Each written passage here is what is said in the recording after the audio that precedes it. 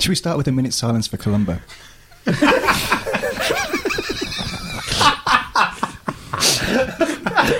No. And that's the intro.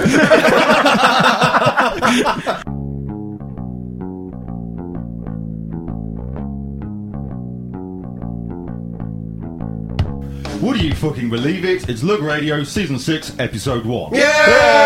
My name is Adam Sweet. I'm Tris Proctor. I'm Stuart Langridge. I'm John O'Bacon. And I'm A. Bradshaw. Yes, returning! Hurrah! It's nice to have you in the room, actually. Unlike the other two bastards. Oh, yeah. Lavelle and Sparks were invited, and they didn't come.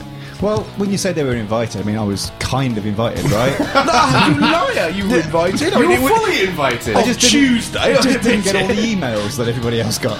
Oh, you didn't have enough time for the tremendous preparation that you usually do for an episode. That's a fair point. I believe you have been owned. This week on the show, We have a segment called The Devil's Drink, which we'll find out about later, and Yes. Adam will specifically. Yes, you will. You won't find out quite as much as I did. Yes, you will. We're also going to be talking about the recent news regarding LibreOffice, OpenOffice, and the Oracle Love Triangle. and we're also going to be again discussing the Linux virus situation. Is it a threat or is it not? And Jono will put the boot into Identica. That is an unfair characterisation. Sorry, John, I had me. No, it's entirely accurate. All right, let's get this show on the road. Sounds like a fun-packed show.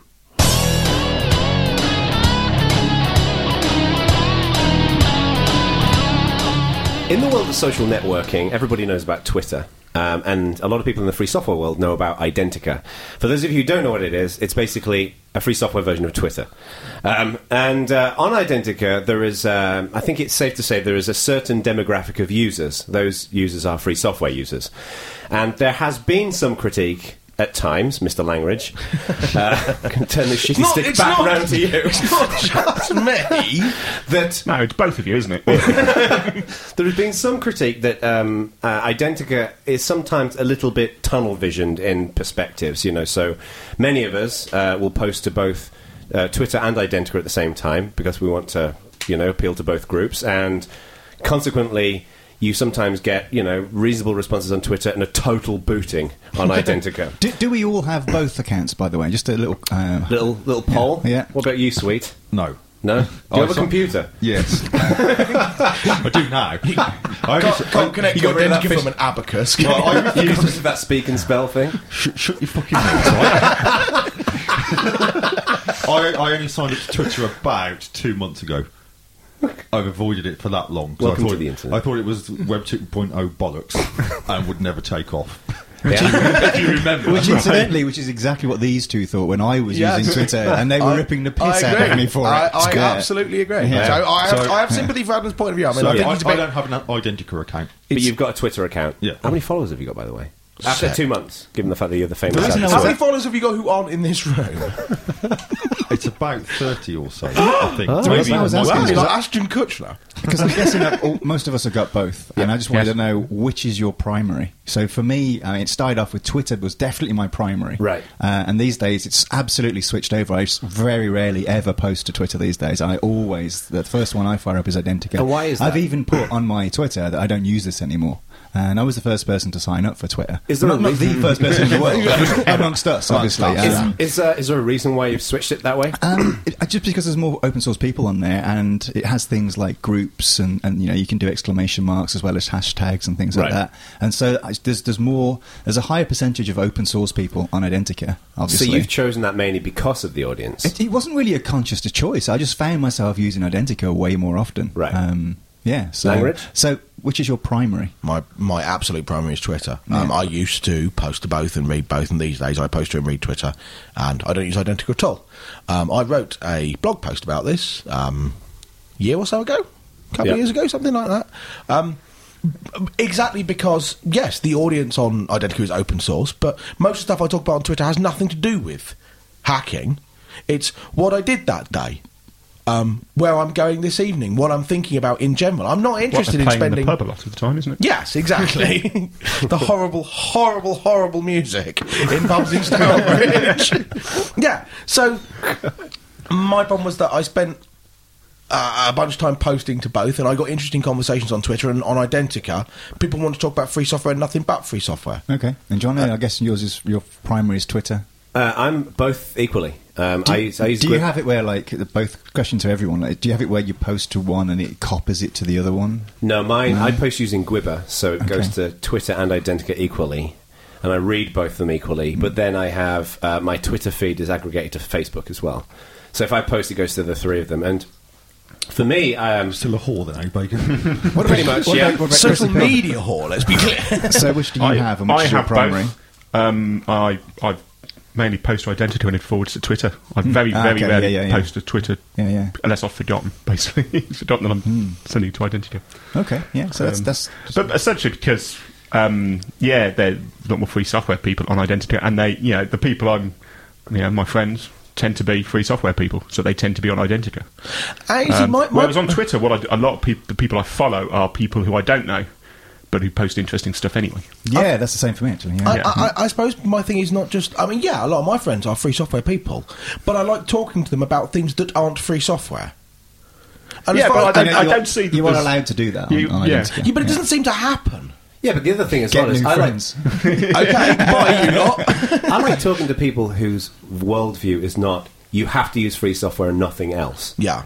Like the amount of times, and I don't know whether this is a fault. Part of the reason why I was interested in talking about this is whether this is something to do with Identica, whether it's something to do with the choices that the people in Identica make, or whether Did you it's just something to agree do to with that, me. by the way? What? Did you just agree to that statement? Which statement? The one about people who use software other than free software? Yes. Okay. Because you used to be a staunch advocate. I of did. free I've software. changed Yeah. my opinion quite a lot in the last Quite a lot, few years. And the thing is, the amount of times I've posted something on, again to Twitter and Identica, and it's not been anything particularly controversial. It's just been I've made it like I'll mention Skype, or I'll mention something else that's non-free, or I'll just mention anything, and somebody will. Oh, what about copyright, Simon? And I don't know whether that's me because I'm the Ubuntu community manager, or Never had that. or whether that's because really. I mean, No, that's honestly, no. that's the thing I was bringing up when I wrote the blog post. Well, so if you put the word Skype in something, somebody replies to you saying, "What about copyright assignment?" There has been countless situations where a relatively innocent tweet has resulted in a ranty thread on Identica, That's and there's always the same people on it. I'm obviously not going to say who those people are. Who are they? No, but I mean, I love Fab, and Brad Kuhn is usually in there, and there's a bunch of other people, and respect to these people because they believe in free software, and that's where But they're highest. basically, that's not Identica's problem.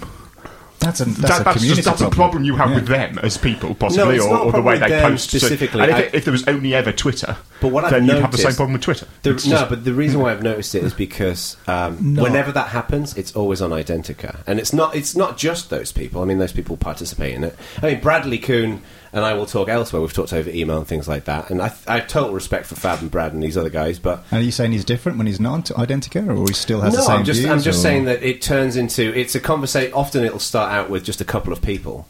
And then it just gets dogpiled by people. That's the point. It's not just that you get dogpiled on Identica. That's not necessarily the problem. It's the example I gave in the blog post I wrote.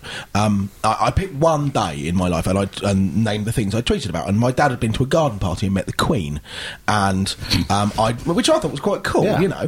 And Why is that cool, by the way? my dad met the Queen. Hello. Right? Okay. It's the royalist segment over that end of the room. Yeah, bloody Republican. Shut up. Ignore the fact that she's a bitch. Aye. Not the point. Not a royalist. Simple conversation. Yeah, and I mentioned a few by the other things Republican like agenda. I was playing with Double Twist on Android and What is this? mentioned a couple of problems I had Some with kind it. of euphemism. No, it's a music syncing thing. close. Mentioned a bunch of other stuff, and people on Twitter responded to those things. I had normal conversations, and then sometimes you might get battered about free software or whatever. On Identica, no one responded to any of the normal stuff at all. There was no ordinary discussion. Either, I wouldn't have minded people saying, "Oh, what do you want to go to see the Queen for? Be a Republican." That's fine. That'd be an interesting discussion. None of that happened. I got jumped on about free software, and that was it. So that makes me think, okay, I can't have ordinary conversations. All I can do on Identica is get shouted at. So what the fuck's the point? which is why I don't use it. Well, you're not going to leave the open source world, I mean, because that happens a lot in the open source world. You get shouted at, and you get these zealots. But what I do you used to be fairly zealoty yourself. Indeed, yes. and this is the post that I wrote was exactly about this, because I was being shouted at for not being as fervent a supporter of free software as I was. Right. And the point I was trying to make was that I believe in it just as much. I just don't shout about it as much. Yes, exactly. And what I was annoyed about was that I was being perceived as being less supporting of free software simply because I'm less annoying about it to other people. As if the fervency of my belief is defined by how many people I bollock rather than what I actually do. Yeah. That was the source of my annoyance about Identica. The thing that worries me a little bit as well... But that's moving on to the free software zealotry generally rather than Identica question. The thing that worries me a little bit about this is that, I've been using Identica for a few years now, and the thing that worries me more and more is that as time goes on, I'm noticing more and more people, not just in the Ubuntu community but elsewhere, who will say, "Oh, that's typical Identica." Like, it's as if the reputation has started brewing about it, that it's just full of people who have that very, very hardened perspective about free software. It becomes a self-fulfilling prophecy. Yeah. Some people are like it, therefore everyone says they like it. Therefore, people who think like that go to Identica more, and other people are forced away. Yeah. And a lot of people have ditched it. I know a lot of people who've ditched it because they don't want to... Because for exactly the but reasons... equally, lots of people have ditched Twitter. Yeah, but the reason why these people have ditched Twitter is because of the philosophical reasons. Well, no one ditches Twitter for any other reason than the fact that they don't like either the company Twitter or the fact that it's closed. For me, it became really commercial, and it's just always businesses and always stars and all. Yeah, but you choose to read them. I mean, just don't read those, follow those people. That's the other question I was going to ask: is do you restrict who follows you, or do you just let anybody follow you? Anyone. Just let anybody follow me. So because I'm quite restrictive about who I let follow me. Oh, right. Yeah, so maybe there's an element of that. You see, to me, that kind of defeats the point. If I want to on Facebook, dictate who I'm going to... I barely use Facebook. Okay, so on Facebook, do you have everybody friendly? Anyone who sends you a friend request, do you just accept it, or do you just let your friends in? I'm pretty liberal. If I know them... You're a community manager, I guess, so you have to be. Yeah. Well, if I've spoken to them online, then if I know them and I recognise their name, I'll be friends with them. I don't accept strangers, but... Facebook is really part of my job, so it's not really as personal as it could be. That's your job. You have to blog and go on Facebook, and that's what you do for a living. Yeah. And as your job, shit doesn't sink. So, however, actually, that's unfair. It does sink now. Thank you. There it is. So I've done my job. You see. So the only thing that worries me a little bit is that there's a guy called John Phillips who I don't know if he still does work for Status.net, but he did work there as a community manager. I sat down with him one night and I said to him, I'm worried that Identica is kind of being painted as this place that's a bit extremist. So, if you do post something, people dogpile you. And he'd seen some of this stuff, and I said to him, is this something you can solve? And he said, well, it's not really something we can police, obviously. It's not something that Status.net Is that what you wanted, by the way? No. Right. But what I want to know is how we can solve the problem. Because it worries me that... I think it's great to me, it'd be like going to a lug and being kicked out of the lug because you use Skype. Not being welcome. But you don't necessarily... There's no problem with having a Twitter for free software discussions, and that being Identica. It just means that people on Identica should stop saying this is an alternative to Twitter, and say it's an alternative to Twitter for people who want to talk primarily and solely about free software stuff. But that's not its business cases. That's not. No, exactly. Well, their argument is it's for everybody, but it's not for everybody. Because if you go there and want to talk about your dad seeing the Queen, nobody listens. If it was so ultimately, it just needs more people. It just needs. Because at the moment, the people that are on there are just open source people. So it just needs more normal people to join. Maybe that's the solution. But it's just too high a what's the motive for normal people to go there? Well, exactly. What's the motive for normal people to stop using Windows and use Linux? It's been colonised by a demographic who only care about free software, because otherwise they'd just be using Twitter. If you didn't care about free software, you'd just use Twitter. Exactly, yeah. And the thing do you think, though, you're being a bit oversensitive about this? Is this not like kind of how shit works? Big argument happens. You say something, somebody says, "Oh, that's bollocks," because... And they don't really mean it as an insult. They don't mean it as kind of like, all your opinions are worthless. It's just kind of the next move in an argument, and then you're expected to argue back and say, "No, well, you're worthless." It's the argument is the fun. In my experience, it's worse on Identica than it is on mailing but lists. I think certainly, and worse on Identica than it is on people forums. who having seen your arguments with one or two people on Identica, I think some of them just argue purely for the comedy value of having the argument.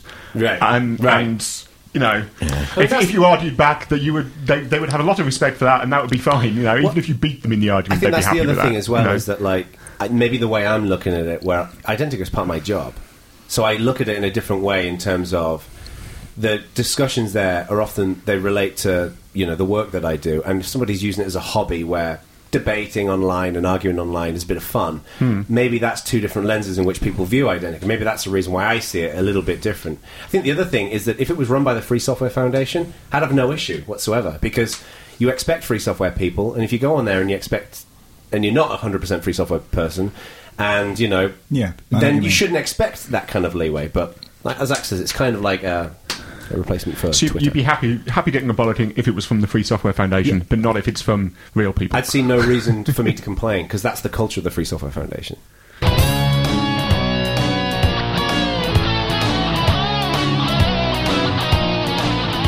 This next segment is called The Devil's Drink, although John is insisting we call it Ye Olde Lump and Filthy Potato Water of the Devil. But that's not what it's called. It's called The Devil's Drink. Oh, yes, it is. Right? And it's a quiz show. It's a quiz game, but with a slightly lug radio twist, in that this is the only segment we've ever had where we've had to pre-prepare a bucket in the middle of the room. There really is a bucket here. Yeah. Okay, so the idea is we've all written questions and we put them in a hat, which Hang on. Jono has. I'll shuffle the hat. Yes, that's Jono's baseball cap, which he wears to look like Fred Durst. And the idea is you will draw out a question, and if you get the question right, you will nominate someone else. If you get the question wrong, you stay in the hot seat. The person in the hot seat has to drink the lump and filthy potato water of the devil. You need to explain that to me. And the ingredients in Ye Olde Lump and Filthy Potato Water of the Devil are, Adam Sweet. No. In one, we have fiery chili twisted ketchup. We need the fucking bullseye dude to do this. In two, we have Liam Perrin's Worcestershire sauce. In three, We have Marmite. Abandoned Denmark. in four, We have Tabasco sauce. in five, My favourite, and yours, it's salmon paste. in six. And just to make it slightly reasonable, Theakston's Old Peculiar. Which is a beer. Which is a beer. Now, it should be clear that even though we said in and then different numbers, they're all actually in the same glass. So I have this delicious-looking glass of black evil with an iceberg of salmon paste floating in the top of it. Adam was very nearly sick just at the look of his drink earlier. Yeah, fucking So disgusting. this can't possibly of go course- well. Of course, by glass you actually mean child's plastic cup, yes? I do suspect it's dissolving its way through the bottom of the cup as we speak. It's just horrible. Can we get this out of the way? Right. So to explain the rules, the way it works is you get asked a question. If you get the question correct, then way I you can say volunteer someone else to sit in the hot seat, And they that person, drink. and they have to drink. They drink the lump and filth. They drink the lump and filth. If you get the question wrong, then you have to drink the lump and filth, and then you stay in the hot seat and get another question. The twist, and the thing which takes it from a copy of UUPC's quiz show into our own thing, is whether you got the question right or not is decided by everyone else voting. Who are all on their honour. Yes, Yeah. they're all on their honour. These people would never lie, would they? No, absolutely not. And I'm ashamed and a little bit hurt that you even suggested. You've got to reasonably vote that the question was answered correctly. Yes. Okay. So Okay. when it comes down to it, right, I can't imagine for a second if it's a 50-50 to regards to being right or wrong. Because there are 4 people voting, yeah, you're Yes. right. Yeah. There is- I can't imagine a little tickle of mischief in the back of somebody's mind. So That would never maybe happen we on should the just radio. make him drink No. it. The person who is going, so Tony, is going to break ties. Typical Saturday night for Tony. All right, so we voted all that Ack is going to go first. RHCs don't Plus- nominate RHCs, right? Fuck all of you, just to be clear. All right, Right. All red hat together here. Right, okay. So I have a question. I'm It begins. genuinely properly worried about this. Right, okay, my question. Who is the author of Pitivy? to confirm, that's the question. Yes, That is the video tool. Who is the author of Picture Me, which I assume is the video tool? And my answer is Edward Hervey. Okay. Okay. Now let's vote. Let's vote. Did I get it right? You got that right, so up for me. Yeah. Yeah. And Okay, Matthew I does got an that amazing right. Dr. Hooray. So Zoidberg I now impression. need to nominate someone to drink and then have the next question. I nominate Adam Sweet. I'm sure you've got an extra large floaty piece of filth as well. Well, look at the size. Look, it's massive. I've got a massive floating thing of salmon. Incidentally, you're going to fucking pay for this. Drink. And as a second point, I want to remind you, I'm sitting on your bed. Right, so first of all, you have to drink. Have I got to drink doesn't he- mine, or have I got to drink yours? No, he has to drink. You No, have to drink yours. I thought you only drank if you got the question wrong. no, because I nominated him. That's the point. Okay, Yeah. right. I nominated. Then if he gets the next question wrong, He has to Gotcha. drink some more. then he has to drink some more. Yeah. But he'll probably get it right. I mean, I got a question So about it's pitching, inherently... right? Yeah, he gets it right. Right, so you have to drink first I of ought all. to say, right, not only am I horribly afraid, right, I think my chances of getting a second question right after drinking this, are pretty fucking slim. And I think I'm going to be sick as well. Right, okay, well, we've bin has been moved closer. moved the bucket closer to Adam. Right, Down one. smell that just before I go. Oh, that'll help. Yeah, you're right. Smells delicious. Just before we go, It smells like mine. forgive me. It's For, actually quite nice. yeah, you'll forgive me for stalling. I'm retching at the thought Adam, of salmon just do paste. it. Just so do it. I've got extra Tabasco. This is gonna be fucking. Has anyone ever seen the episode of Bottom when they have the gas man come round and they make him drink cold tea? Right, Well, you might want to pick up the bin if you really think you're going to vomit. right. It's going to be a hearty You've got a swig, spew. apparently. We're looking for a good hearty swig. If you're going to spew, I've got to knock spew it into all this back bin. and I just take. You got to knock at least half of it back. Half of it, I'd say. And don't worry about the ice You can cube. filter the lumps out. Okay, ladies and gentlemen. This is far worse than the finger of God. Oh, he was close there, then he bottled it. Just the look on his face there. That was about You're a half a different colour than mouthful. you were before, Adam. There's no way. That was half a mouthful. Come on, that Two was- mouthfuls. That's fair, come on. Since he was first. He was okay. Let's He was Let's be fair. Adam Look at drinks his some face. water. Right, Adam, pick a question. What? There is no way I'm not that bad. Yeah, you want some chocolate? Do you want some chocolate? We're sponsored by Cadbury's for this episode. Well, not really. I'm going to be shitting fire for a week. What we're going to do? You can't pick a question.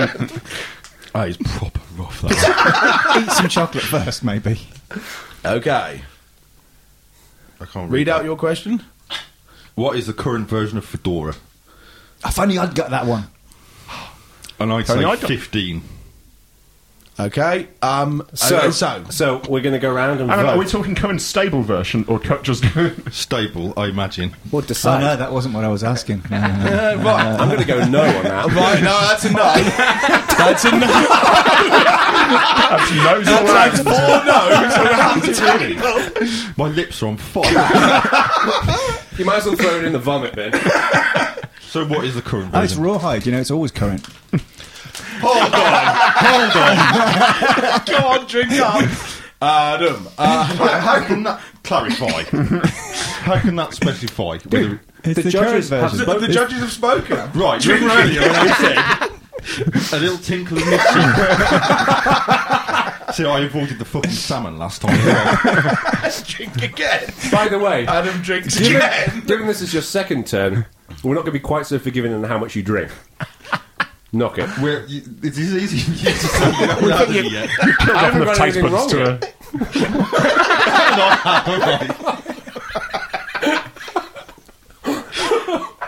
Okay. So, ladies and gentlemen, Adam takes drink number 2. He's gone almost white at the prospect of it. Second one's going to be easy. Fuck off. Okay, this time. Here we go. Second drink. Oh. It's almost all gone. That didn't hurt as much. Oh, really? It's alright the second time. Okay. And I still haven't. Finish it off then. Okay. Right, Adam remains in the hot seat because he got it wrong. Ask another question. This is a fucking fix, isn't it? Right, Next question. Hey, no cheating, you bastard. Trying to draw your own question out. We'll have none of that. Doesn't matter which question he draws. It's the judge's decision is final. True, this is true. Okay. On the plus side, you can't taste the Marmite. Okay, next question. This has got to be... Which grep switch gives the number of lines that match? Okay. You have to have a Dreb switch question. Oh, my fucking Adam's thinking lips are about burning. I'm not going out tonight now. I'm like the fucking nutty professor when he starts getting fat again.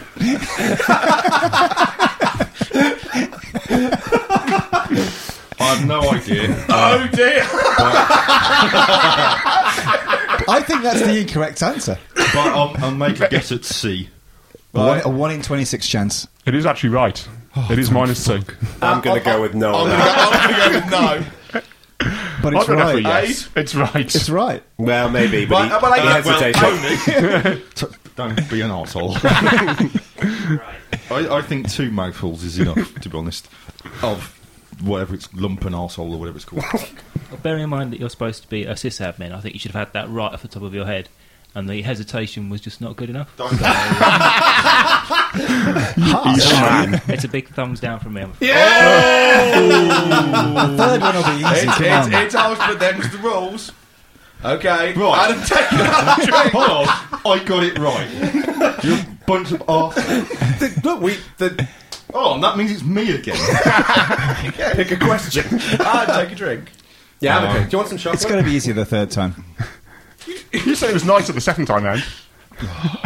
So bad.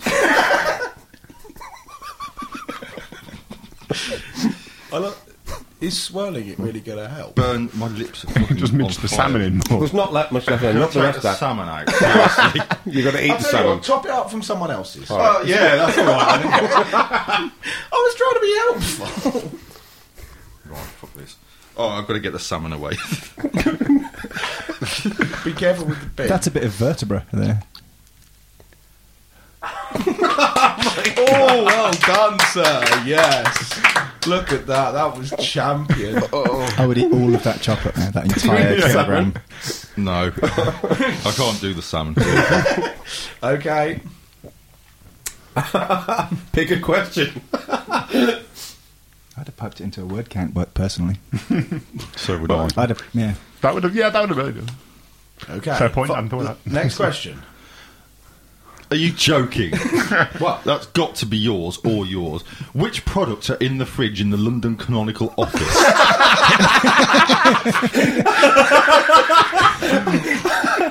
Oh, I have to ask the milk. Pittivy question. That's it. Milk. I know the answers to the Pittivy question. Right. I hate to be an arsehole, but I refuse to answer this question. It's a question. There's bound to be milk in there. Come on. Is this popular knowledge, do you think, in the open Yeah. source world? Right. Well, no. Sorry, I ain't drinking no more. And I ain't answering that either. I think we've had a fair game. Adam is... So you're stepping out? How the fuck am I supposed to know the answer to that? Come on. Oh, fuck you, man. I have drunk 3 mouthfuls of that evil, putrid shit, and nobody else has done fuck all, so I'm calling it on. So I guess we'll wrap it up there then. Thank you, Adam. Oh, yeah, pleasure.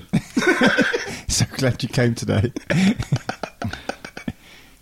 Minus C. Next, somebody else have a go. Otherwise, you might be inclined to say this looks a lot like a fix. Adam, if you get it right, then you get to nominate, yeah? So surely if you How am I refuse... supposed to know that? If you refuse to answer it, I think you get to nominate Jono as well. It doesn't work like that. There's Give one me my question left. chocolate. Well, I'm not answering it. Well, All right. Should we all drink a very small amount in solidarity? That seems fair. My cup of filth. Just not the first time you said that. There is actually one question left. I think we should get someone to ask it. I don't know what it is. Not without knocking my microphone over. Adam, here's to you, mate. Here's Here's to you. to Cheers. Adam. Well played. Christ. Oh, water. Holy crap. Oh my God. It's your idea. Oh. Oh, that's repugnant. Oh, my God. All right. Now, maybe you'll forgive me for refusing to answer a question I couldn't possibly know. Quite salty, isn't it? And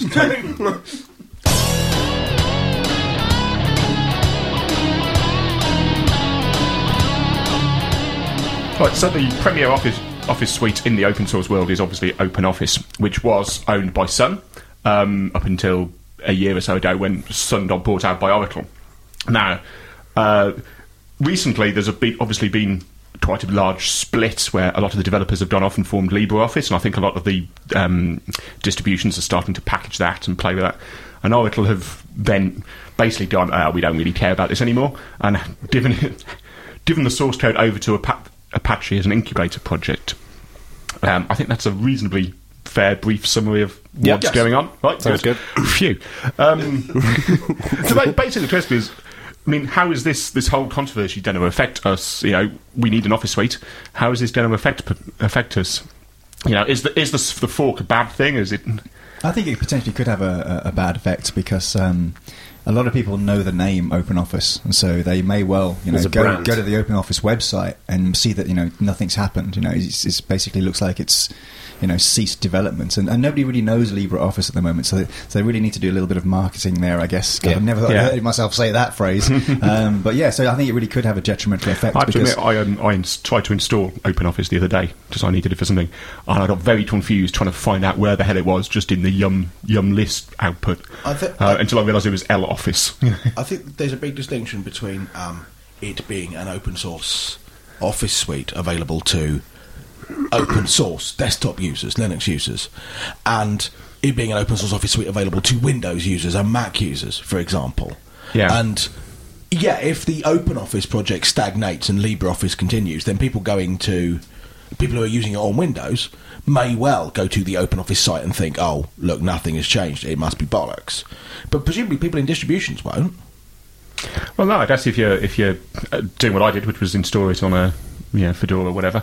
What does Fedora ship right now? Does it ship? Libre. It ships Libre. Ubuntu ships Libre as well. I don't know what OpenSUSE ships. They're still going?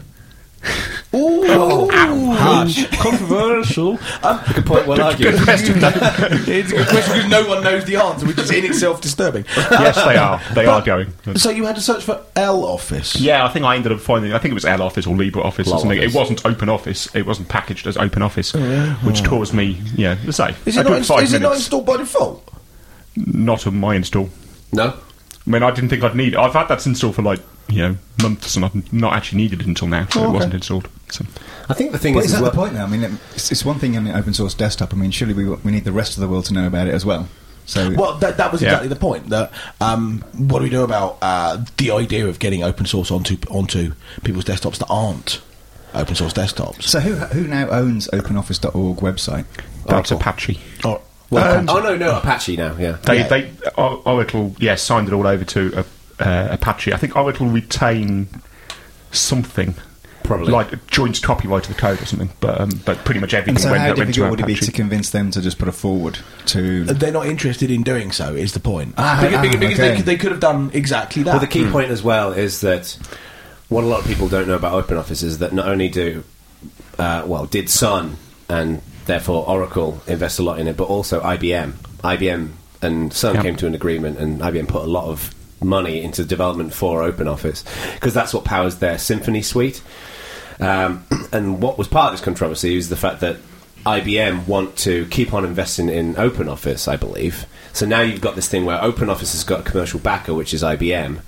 The Linux distributions are behind LibreOffice. And the community's behind LibreOffice. And to me, it seems like this is broken into two areas. One is how healthy the development is on the Office suite, and then also how well it's known, the marketing. And I think we'd all agree that OpenOffice is a way better brand than LibreOffice right now, which is obvious. But this problem with OpenOffice has been going on for the last couple of years. I remember 2 years ago, I think it was, being on a phone call with Simon Phipps and Michael Meeks, Michael Meeks was the person who really did a lot of this work to make it LibreOffice. And they were trying to slim down the source code, and so people could hack on different bits of it and make it more accessible. And it was going nowhere because Sun didn't do anything. Sun were a company who were very big on management and process, and not so big on code. And the thing is, I thought they put quite a lot of code into it. They did, but part of the problem was that the Sun acquired Star Division, who originally made Star Office, but then became Open Office. So they had this office in, I think it was Munich, where everybody knows it inside out, and it's very difficult for new people to come on board and hack on it. In the same way that it happened with Netscape Communicator. And then eventually Firefox came out of the ashes of Netscape Communicator, and they slimmed some of it down and they improved some bits of it. And I think that's the thing, is that for so long, the reason why OpenOffice went nowhere is because it was too hard to hack on. I mean, it takes 2 days to build it. I mean, but now what they're doing is, it seems to me, from what I've seen already, that with LibreOffice, it seems way more community friendly. It seems like a lot of people hacking on different things. We've already seen lots of things changing, so I think it's good. One of the things that is different between LibreOffice and OpenOffice, which is kind of an important thing, is that LibreOffice is LGPL, if I remember rightly. Yeah. Because basically that's what they could get. They get the source code under that license, and so that's what they started off with. And of course, Apache demand everything is under the Apache public license, which is BSD based, I think, but essentially different and incompatible. Yeah. So you can't merge the two projects to not merge back. Because any changes that have been made to LibreOffice cannot be relicensed, or without the agreement of the developers, and the developers don't want to. My hope is that they slim it down. I mean, Ak and I were talking about this at lunch. You want them to do a Firefox? Yeah. Do what Firefox make it did to Netscape. really modular, slim it down. I think some of that work's happening already. I saw a post from, is it Michael Meeks, about probably 2 or 3 weeks ago, and they'd done some work that had trimmed out something like 150 redundant icons, which is a trivial example, but all the performance stuff. Yeah. But they'd also trimmed down the source code tree from something like 75 gig down to 11. Yeah, because there's so much bullshit in there, that code that's never used. Wow. They were doing that kind of thing. That's huge. So code that's been compiled in but is never executed. That kind of thing.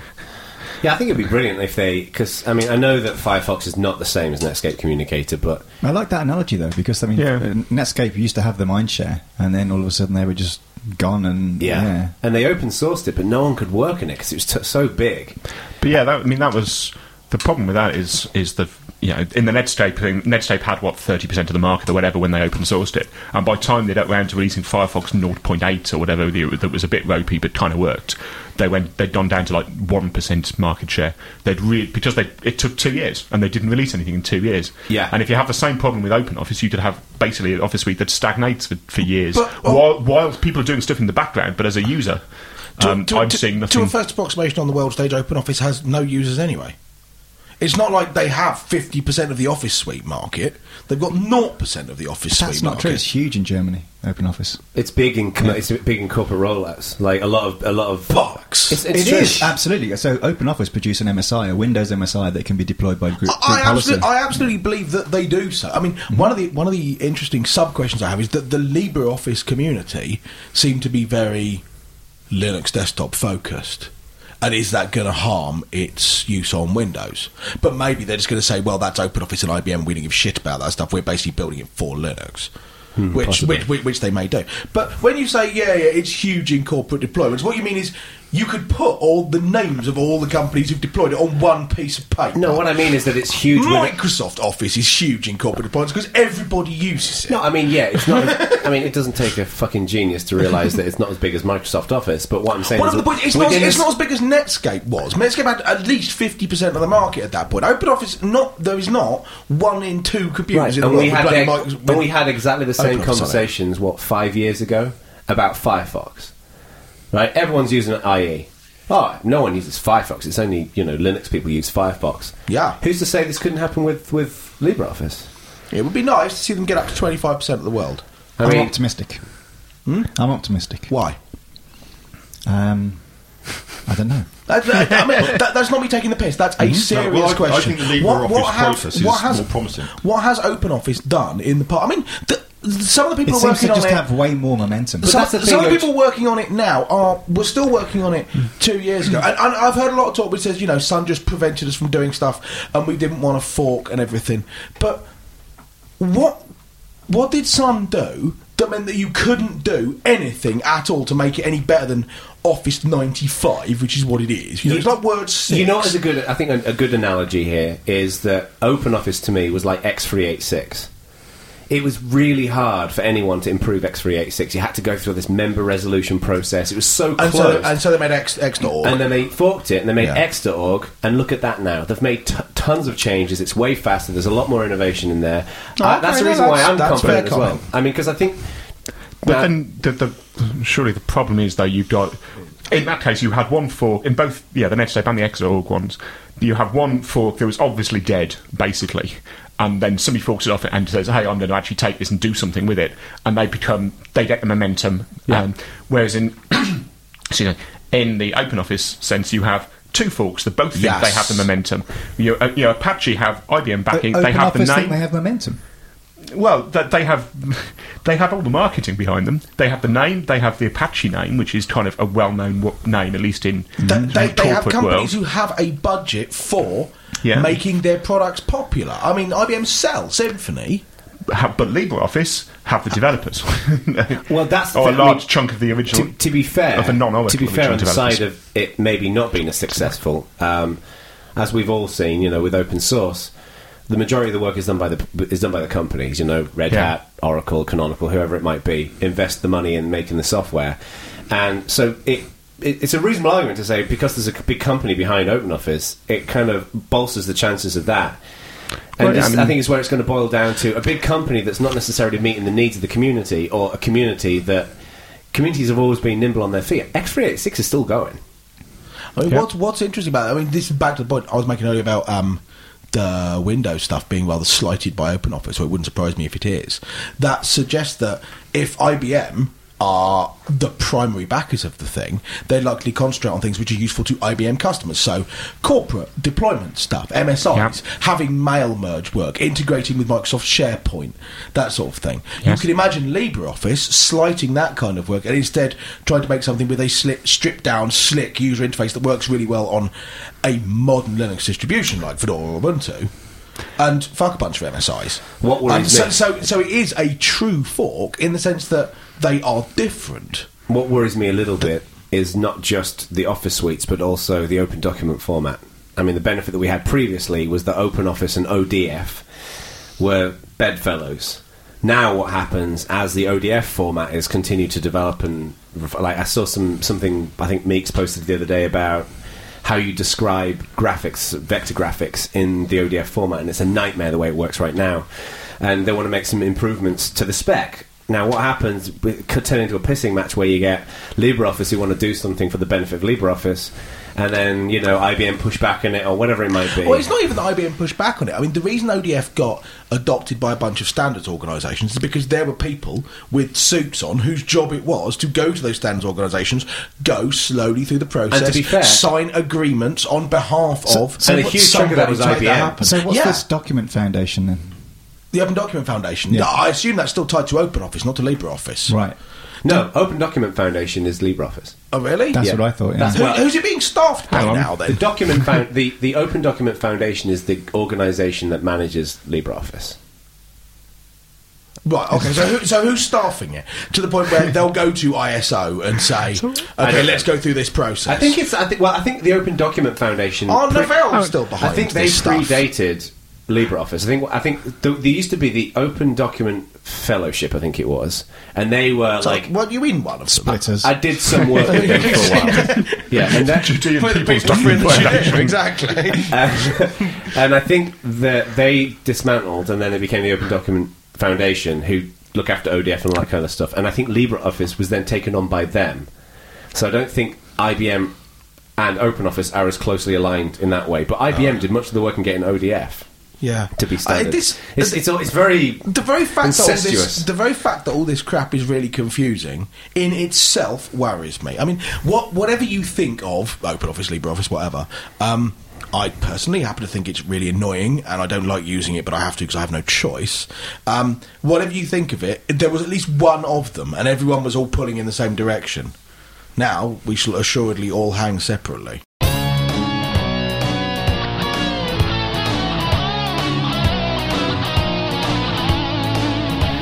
So a few years ago, on season 2, I believe, I posed the question that were we being complacent in the Linux world? Because in the Windows world, they have viruses, but I was saying that the people in the Windows world, well, I thought at the time that people in the Windows world had their, they'd install their operating system. The first thing they would think of doing is putting antivirus and anti-malware software on. They wouldn't consider running Windows without those things. It'd be like the idea of us connecting to the internet without a firewall. We wouldn't think to do it. But in the Linux world, I said that we never give it a second thought, and we sit back kind of almost smug, thinking, it doesn't affect us. But recently, another group of people who used to think that, I believe they were once described as kilt-wearing maniacs by ACK.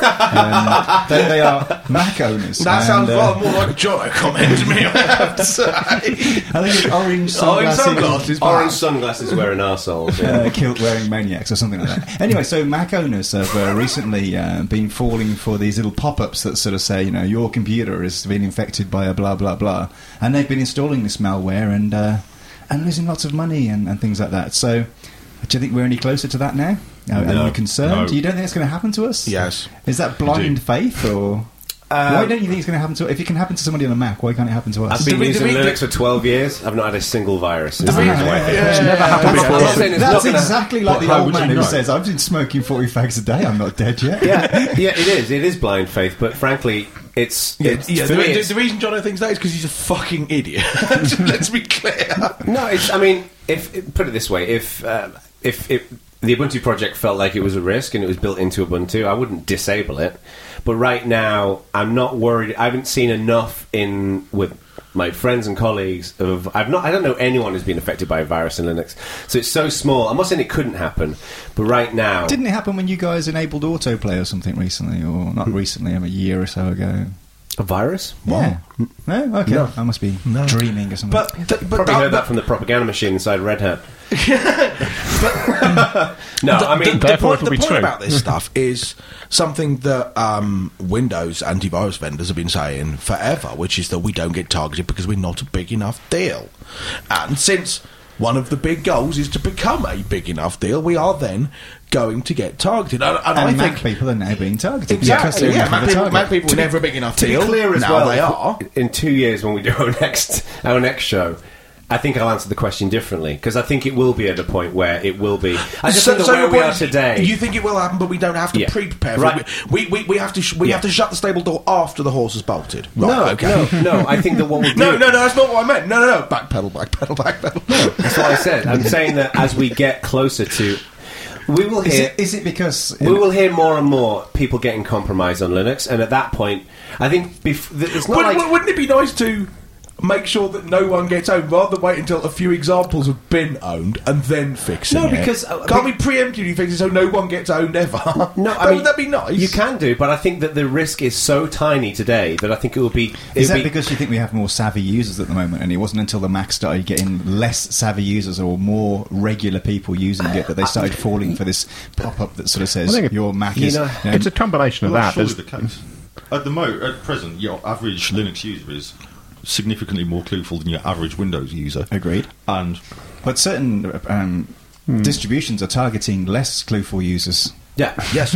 Absolutely. So you're not concerned? No, I mean, like I say, I think it's all. Jono seems not to be.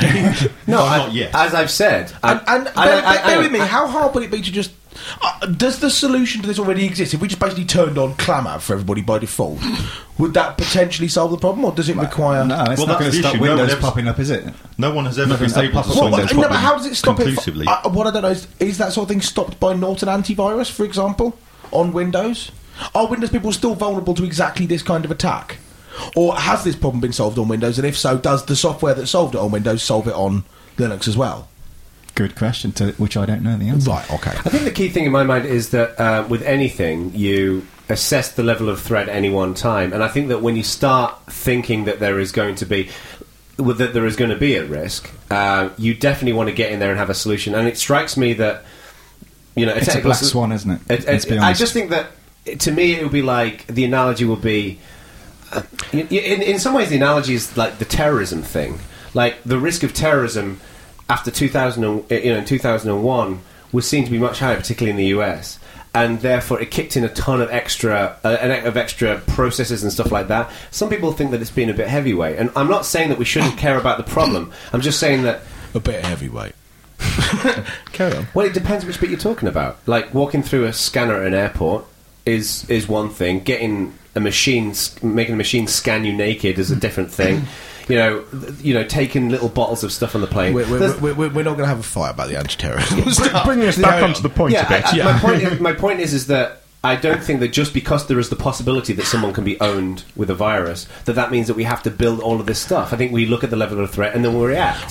Today, I don't believe, given the fact that I don't know anyone, speaking personally, I don't know anybody who has ever had this happen to them. So you're 12 months ago, it never happened on a Mac. You're drawing the distinction between a threat and a potential threat. Which is a perfectly legitimate distinction to draw. Do you think that, given that now some people have suffered this problem on a Mac, should Apple have done something preemptively, or were they right to wait until? What do you want them to do preemptively? This is what I'm not sure. Okay, security is a good thing. Yes, not having security flaws, but you can't write an antivirus scanner that stands for a virus that doesn't exist. Some of the stuff, first of all, that's exactly what antivirus people do. They use heuristics to try and detect what's going on. It's not just all signature based.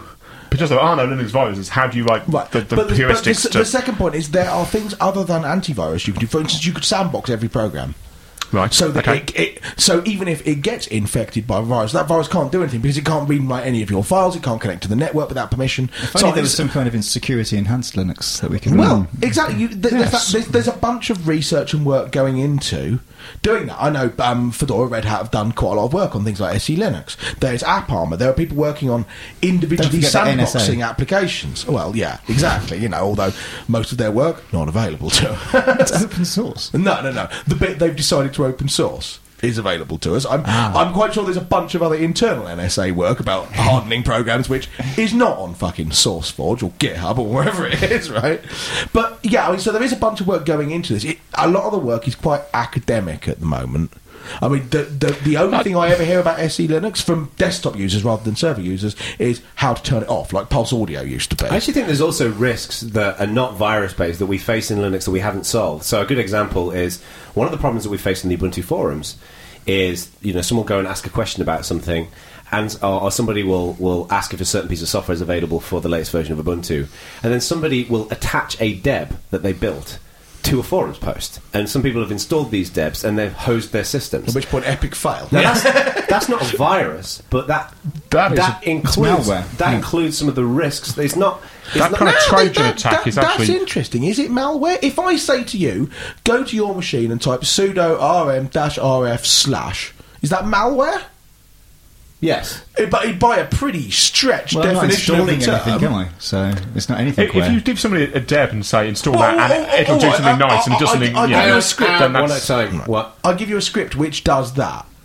Is it malware? I mean, almost the definition of malware is stuff that does something secretive, right? It does something malicious. That's what malware is. If you say to Aid, type in rm-rf, you know it's going to fuck his system. That's malicious. That's why it's called malware, not secretware. But somebody making a deb, somebody making a deb because they think it will genuinely solve somebody's problem, and then they don't realise because they're maybe not as technically proficient at packaging. Oh, so your and it hoses their system. Well, so your problem is not people posting debs to the forums which deliberately screw people's systems. It's people who built a deb incorrectly which uninstalls your graphics driver by accident. And then that gets back to the sandbox, and I think we're going to start seeing more of that we need to solve, that will be the precursor to the virus thing. Because we've been seeing this with installing applications.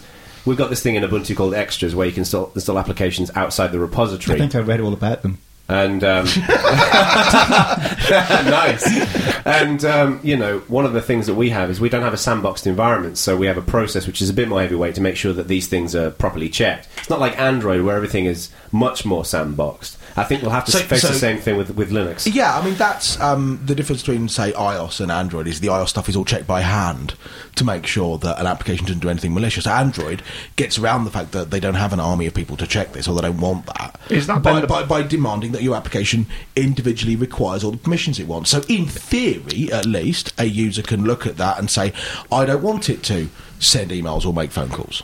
Is that then the problem, when you talk about something we can do beforehand, is that basically, because Linux users in general do go onto the internet and they download stuff, because, we're taught to do that. That's how you get any software, is you do yum install or whatever the deb equivalent is. We're just so used to downloading stuff on the internet, not really worrying about it. Maybe we should we therefore be training people to actually be a little bit more cautious about what they, only download something that's signed, or only download something that you trust. Well, I'd say that rather than downloading random debs off a forum. Well, I'd say that we should be doing that with, you download it from the Red Hat archive or the Ubuntu archive or the Debian archive. Stuff that appears in Ubuntu Software Center is trust. Well, I don't know about you guys, but for me, installing a deb outside of the archive feels weird. Yeah, I don't like doing it. I very much dislike installing. But that's us, we wouldn't do that. I dislike doing it, but I do actually do it. That's a good point, and that's where I think we'll see the first wave of malicious software is when people start making these devs. Like, the Ubuntu forums is not much of a risk because it's still people like us. Yeah. Whereas, and there are Android viruses, for example, and there are no iOS viruses, but that's because everything is individually checked by people.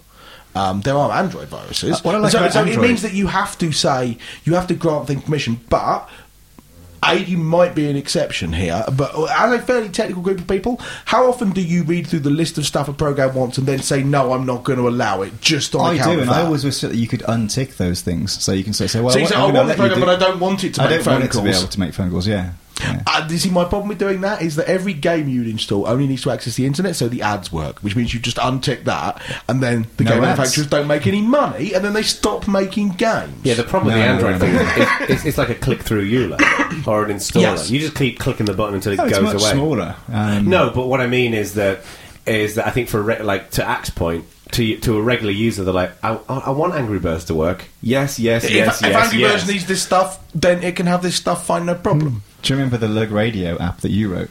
When I installed it on my phone, it says, I need everything. I need to do everything on your phone. I need to be able to read this. And I spoke to you and I'm like, why does the application need to do all these things, Ack? And your answer was? That I hadn't worked out how to turn them off. That it doesn't, and you hadn't worked out how to turn them off. But you'll notice I wasn't distributing it to the public. I was distributing it to you to test it. One of the embodiment of Lug Radio in the app itself.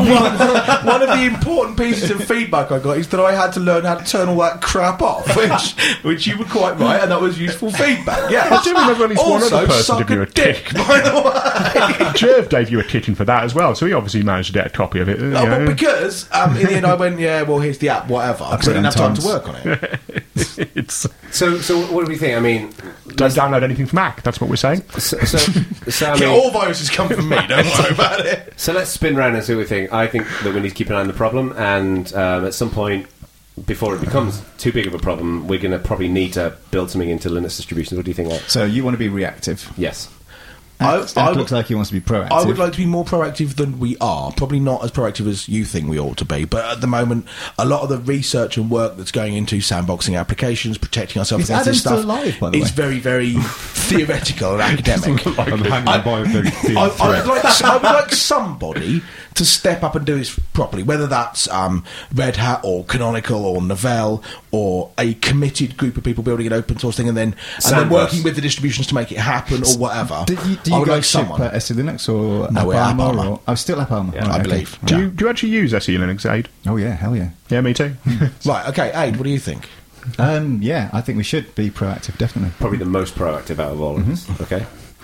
I think there's almost there's not much you can do proactively in technical terms. SE Linux is a kind of a start, but it's all in the education of people saying don't run don't run stuff from download from the internet, don't run RM-RH. Well, I think educating people's going to fail miserably. Yes, I agree with that. I have more faith in humanity than you. It's not humanity so much.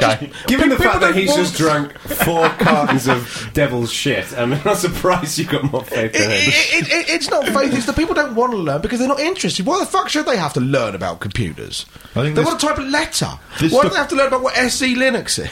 This stuff is going to have to be built into the operating system. Yes. At this point, I'm not particularly concerned. I see no immediate threat, but I guess in the next 5 to 10 years, we're going to see it growing. 5 to 10? Yeah. You don't see us taking on new users that quickly then? No, I don't think it's going to happen quickly. It's the year of the desktop. I don't think it's going I don't think it's going to happen in 2 years' time, or even 3. The problem is, you've got to maybe be 4. Have you thought about joining the Canonical marketing department? It sounds like they're missing an important voice. I don't think it's going to happen, dude. It's all fucked. It's just going to carry on growing. But no, I don't think it's just going to go bang and there we are. Anyway, Okay. back at the point. But that's exactly what happened on the Mac. 1 minute there was nothing. Yeah, the well, next minute they were selling everyone's cool being devices owned. to people Yeah. that like cool devices. Yeah. Anyway, the problem is you've got to know how to solve the problem in the first place, and Windows people never really figured it out. They know how to minimise the risk, but there's no silver bullet. SE Linux could do the job, but it's really fucking hard. It isn't. To you, you did a fucking course in it.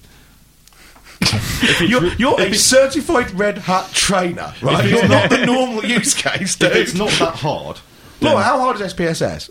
Right? Considerably easier than someone doing a PhD than the rest of us. And there it is. So, I mean, first of all, you've got to work out how you're going to solve the problem in the first place, because Windows people haven't figured it out. I remember laughing at the But with Radio SE Linux, 2000 it's not up to people to work it out. It's up to the distro producer to write the right policy, so they don't have to care. They don't even know it's there. That's But exactly the point I was trying to make, which is you can't leave it to the people because it's too hard for But average doesn't people. the distro manufacturers writing the policy rely on them inspecting every application? Yeah, I mean, that is the problem. But so are you proposing to do what iOS have done? Have someone at Red Hat or wherever approve every No, it application? doesn't. You can have a defaults. Yeah. Well, Yeah. isn't, but the to be default, fair- isn't the default going to be lock everything down so applications don't work? You can't write any data to anywhere. You can't connect to the network. So how will you solve that problem then? When I install my application which wants to connect to the network, am I going to have to tick a thing like on Android? Do we think that's the Android approach is a good approach? I like the Android approach. To be fair, Red Hat and Debian and Ubuntu already do that manual human check-in process. That's what the archive is. Yeah. Everything that goes into there is checked by core developers. And that's the reason why I think that we haven't had as much of a problem. And- Part of it is the fact that we're too small. But bear in mind that people post debs on the forums because getting them into the archives is a pain in the arse. No, but so it's a lot easier to say, "People, look, just here's a deb on the forum or on my website." I mean, Skype don't put things in the archive. Their data isn't checked. What do we do about closed source software? I agree that we're going to face this more and more, but I think part of what we need to do is, and this is what we're trying to do with Ubuntu, with the extras thing, is to try and simplify how I've read about that. How you can get is to simplify how you It was can funny get, the first time. it's to simplify how you can get the software in there. Like, yeah, right now I think it's safe to say that with Debian, with Ubuntu, and with Red Hat, you have to invest a lot of your time and effort to become a developer to get involved in any of the distributions.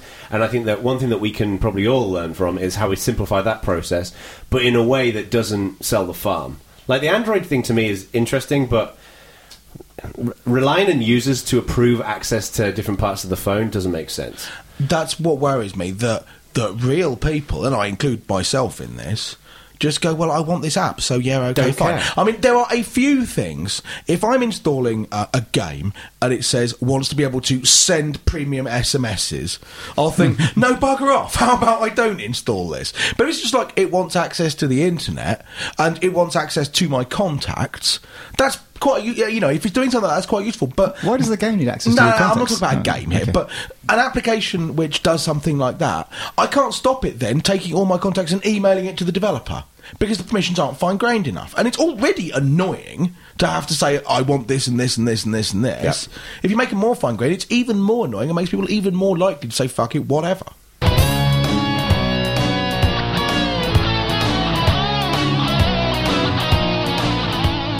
So, it's the end of the show. In fact, the end of the season. But anyway, it's time for the emails. We don't have any fucking emails. We don't have any emails. Yeah, Just- why didn't people email us this season? It's been a good season, though, hasn't it? It has. Yeah. What's your favourite bit? Fucking without a doubt, Adam drinking the filth. Yeah. Thank you very much. Thank you. No, I actually think my favourite bit of the whole season has been the discussion about antiviruses. Ah, okay. Thought it was really Yeah. interesting. That was a very in-depth all discussion. the way back in episode 1. Very I thought that was really good. God, it's such a long Seems a long time ago. time ago, yeah. It does, doesn't it? Yeah, well, maybe we should maybe we should redo that drinking thing again because it's been a while. Let's do that more. I'm sure we could rustle some up. We've still got some of the Yeah, ingredients. fucking bet you could, couldn't you? So we have to say it's going to be a while until the next season. We're taking a Yeah, summer it's the break. summer break. Yeah. Yeah, until like We all need 2017. time to recover and recuperate from the hard season. we've Especially done, yeah. Tony and Laura. They need a lot of time to And recuperate. we should say thank you very much to Tony and Laura Yes. for Yes. doing all the actual work to make this possible. We should be clear, we're not starting again. Right? Yes. No, we're not. Well, And- maybe. And We're not starting again. You say that. We're not starting again. We're not. We're not doing it. We're not. Let's we, never say I'm never. hearing yes. we went through this with Bloody Lug Radio Live, and it took a year to convince everybody that we weren't doing it again, but we're not doing it again. So, thanks again to Tony and Laura for, we're in a very small hotel room in central Birmingham, and we just said we want to do a show, and they came up. Well, that's not straight true. We said we want to go drinking. Do you want to come with us? And then we said, oh, while you're coming anyway, bring a shitload of mics and stuff. Yeah, and they set everything up, and, we're getting them a hotel room, and that's all they wanted, right? Oh, will you stop? So, yeah. The look I've just got from Tony suggests that he's looking for something more, specifically from Aid, than he's actually going to get. And we should also plug OggCamp, right? We should. Actually, yeah. Yes. Since otherwise this might not get edited at all. What is it, 13th and 14th of August? I'll be there. Chris, you'll be there? I'll be there, yep. I'll be there. Adam will be there. I'll be in San Francisco, so I won't be there. I'll be at home in America, so I will not be there. But yeah, I I'll be would there in like spirit. to have come, but yes, very much like to. 13th, 14th of August in Farnham. Which is in Surrey. It's Oggcamp.org, is it? Oggcamp.org. And there's still tickets available, I believe. How many Yes, tickets a are few. there available? About 30 at the moment. About 30. 30 or so tickets. And people, are the tickets free? They are free tickets? Yes. The one and only time I've been to an Oggcamp, it was rocking. So everybody should go. It's a great event. I've been to them all and they've all been rocking. Wow.